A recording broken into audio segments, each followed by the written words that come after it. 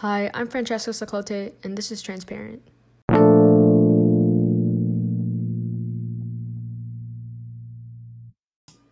By definition, the word transparent means allowing light to pass through so that objects behind can be distinctly seen.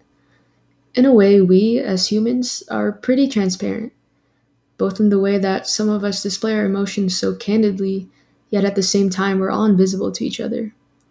With social media connecting us all, it's painfully easy to remain transparent by showing off our lives and staying connected with each other. Yet, we can just as easily cut ties with one another just by the simple press of a button.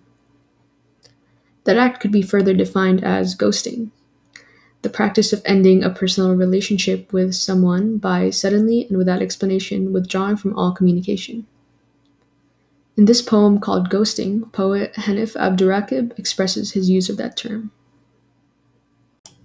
Something that I really like about this poem are the metaphors used, such as I am a nation of vacancies, because they're so artistically well written and further invoke a sense of melancholy. I also like the personification used when he says, my mother ghosted into the fortunate dawn that gently gathered her in its yellow palms. I personally think that this part represents our eventual parting from this world and our transient nature as human beings. Overall, this poem gives off almost a sort of haunting atmosphere. The feeling that I get is one of loneliness, just like how in the act of ghosting, a feeling of emptiness is left behind. I like how easily the poem is able to express that ambience with just the words. Music or pictures aren't needed when there's visual imagery in the words themselves. Although others may see this in a different way, the meaning that I perceived in this poem is that everything is almost fleeting in some sort of sense. Hardly anything is permanent, as we were all born vanishing, like the poet describes himself as. Sometimes we don't realize that, and we cut ourselves off from others so quickly.